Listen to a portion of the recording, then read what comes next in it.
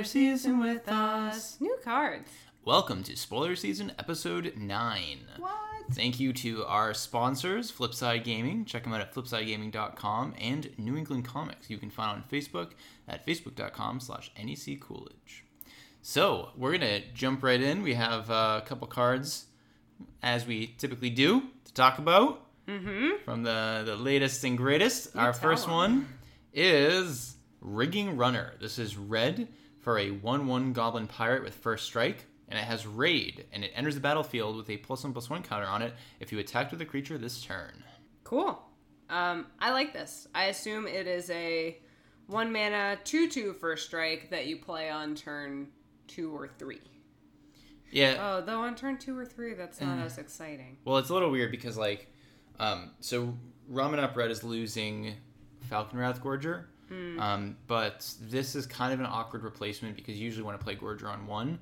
This you don't really want to play on 1. Yeah. You want to go like Bomat Courier on 1 into this on 2.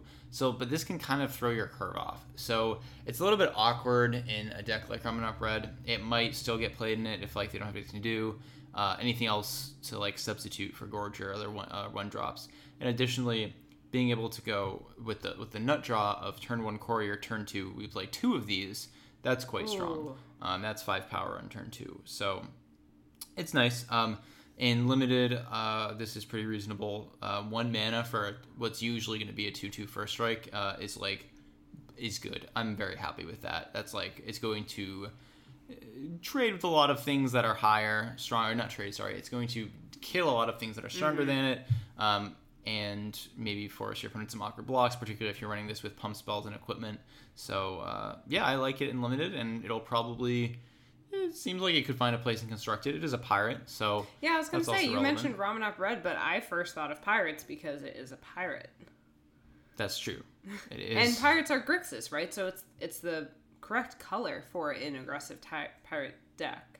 Okay. Yeah, so that is Rigging Runner. Our next card is Field of Ruin. This is a land, and you can tap it for a colorless, or you can pay 2, tap it, and sacrifice it to destroy target non-basic land your opponent controls. And then each player may search his or her library for a basic land and put it onto the battlefield, then shuffle his or her library. This is pretty nice. Agreed. I'm not sure that it has a huge role in Standard. Are there lands that we really want to get rid of? Yes. Actually, there's all the artifacts that flip into lands, you guys! That's and probably why this is in this set. Enchantments that flip into lands, too. Yeah. Not just artifacts, yeah. Those are good lands, too. They are. Well, the power level of those lands is high. It's just going to remain to be seen whether it's worth playing them, right? Because their front sides, you got to flip them, right? So we'll see how many of those he play and how prevalent they are. But this card is sweet because not only does it kill their land and give them a replacement, you get a replacement, which is awesome.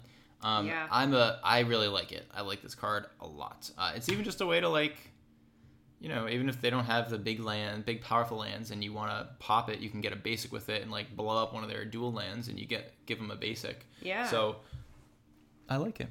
I don't know if it'll replace I would say pretty much it was very unlikely to replace something like Tech Edge in Modern, just because it's cheaper.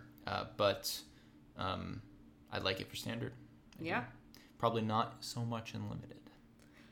No, I mean, if you have a mana base that can support it, it might be worth running because there's enough stuff that flips into utility lands that maybe this is worth it in Limited. I don't think it's worth it main board. I think if you see 2 non-basics in their deck game 1, then maybe you can consider bringing this in game 2. But if this didn't have to destroy a land that could also fetch a basic for you, then I'd say totally bring it in. But if you don't have a target, then you can't get a land for yourself. So don't love it. I didn't notice that. Yeah. Okay. It's kind of awkward. It's even Tech Edge can only do anything if your opponent controls 4 more lands or whatever the number is, which means that even if you want to Tech Edge yourself and you have enough lands, it doesn't matter because Tech Edge checks your opponent's lands. It's a weird interaction. Yeah. Our next card is Sword Point Diplomacy. This is black 2 sorcery. Reveal the top 3 cards of your library. For each of those cards, put that card into your hand unless any opponent pays 3 life. Then exile the rest. Interesting. I would say there's not really such a thing as diplomacy at Sword Point. It's No, it totally is. It's like more convincing. People, I always find when I have a sword to someone's throat, they're more likely to agree with what I'm saying. So it helps diplomacy move along very nicely. Conveniently in the direction that you want it to. Absolutely. Yeah. So what do you think of this card? The card's terrible. It's a classic example of like Punisher mechanic where like your opponent gets the choice. So your opponent will pay 3 life for any good cards and let you draw any bad cards. So it's just like you're paying 3 mana to draw bad cards and like deal 3 to 6 to your opponent. I'm pretty sure it's awful. Would you play it in limited? No. Yeah, because all the cards are for the same bad. reason. Yep. Yeah. Yep. It is pretty cool though. Pretty fun. I like the name of it and the flavor of it, but it's just not playable. Oh, well. It feels sort of like a small Cataclysmic Gearhulk. I mean, that was kind of the white one? Cataclysmic. No, the red one. What was that? Combustible. Oh, Combustible. Right, where like it was take the damage or give them cards. This one's different because you can see the cards, and you can selectively take damage to keep like their bombs or their good cards away. That's so bad. Yeah. Yeah, so like you can think of it as it's just not good. What's our next card? Our next card is Kinjali's Collar. This is white for a 0/3 human cleric. Dinosaur spells you cast cost 1 less to cast. Let me tell you, cards like this, I'm gonna be calling Kinjali. Give Kinjali a little ring. Say, yo, send your human cleric over. Here's that 0/3 human cleric because I like ramping out dinos for cheap. Yeah, dinos have a lot of support. This is nuts. Yeah. This is the second. So we already have a 2-mana red creature that reduces dinosaur spells by 1, and now we have a 1-mana white creature that does it. This provides a lot of motivation for you to go like true Naya, and not like red-green splashing white, because this. Yeah, you want this. Yeah, early. Being able to play both of these is nuts. Like they're so strong. It lets you go like turn 1 this, turn 2 this. On turn 3. You can play the 5-drop that makes a 3/3. The 5-drop 4/4 that makes a 3/3 and gets a haste. That's crazy. That seems really, really powerful and not unreasonable to do, right? If you're running, 3 or 4 of each of these, you're very likely to get a few early. And the thing to notice is for a limited, this is a common. Which means that you're able to in the first couple packs, you pick up 3 of these, and all of a sudden, your dinosaur deck is going to be sweet because you're always going to have one of these on turn 1. Yeah. I really like the 3 toughness too. Yeah. Like, I know it dies to pretty much any removal spell, but it's a pretty solid trade creature. Up on mana. Yeah. Unless it's a fatal push, you're trading up on mana. And it's very solid on the board. It can block a couple things, and Yeah, block Servant of the Conduit. I'm a big fan. Yeah. I'm really think that dinosaurs look to be very playable, and pirates are probably going to be. They look to be pretty playable. I'm curious whether Ramen Upright is just better for what. I understand the strategy is different, right? Pirates, I think is going to be more of a tempo deck. You'll be applying pressure while holding up Spell Pierce and the Pirate Mana Leak, but I still just worry that Ramen Upright is going to be better than it. Whereas dinos, even with red losing a couple 1-drops. Red loses 1/1 drop. Oh. I thought it was more than Red that. loses Incendiary Flow and gains Lightning Strike, which is better. And then it loses Falcon Rev Gorger. And it will have to find some kind of replacement for that. But even if it doesn't, I'm pretty sure the deck just doesn't care. Wow. The deck is so strong. Yeah. And then we still got team. Yeah, a lot of we have these 2 decks in Standard, which is interesting. The 2 top decks right now in Standard are not changing at all. Right. And they're very powerful. It does feel very much like dinosaurs will be able to compete. A card like this is a nice early blocker. I know that's often a problem with Ramen Up Red is you're not even able to block even if you have creatures, but I particularly think dinosaurs will be able to compete with Temur because they're going to be able whereas Temur could get underneath the old ramp decks because the old ramp decks didn't do a whole lot early. They played their ramp spells and their sweepers were like K-Return, which were, was a damage based, or Hour Devastation, which is damage based. And like all it took for energy was you stick a cub, pump it a couple times, and like they can't beat it and you win. Right. But in this deck, the Dinos deck seems like it's going to be playing cheaper threats that are still huge, Right. and gonna be a lot more intimidating than a lot of teamers' threats. So it'll be interesting to see. Whereas it does feel like red is still going to be able to get underneath the deck. And of course, this is like, we have not seen any builds of this deck. This is just like more or less pure speculation with the little information we have. But those are my preliminary thoughts. Excellent. Yeah. So our next card is Talonelese Sure, Talonelese. Knight. They're Knight. Red 1 for a 2/2 human knight. They're a human knight, yeah. Not just a knight. Oh, yes, human tribal. Human tribal. Yeah.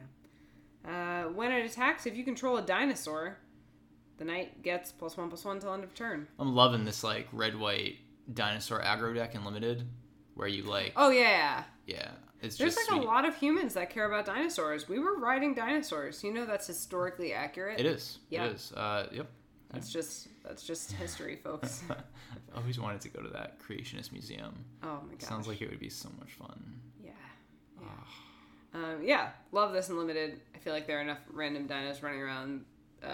It's a bear with upside if you have a couple dinos. Yeah.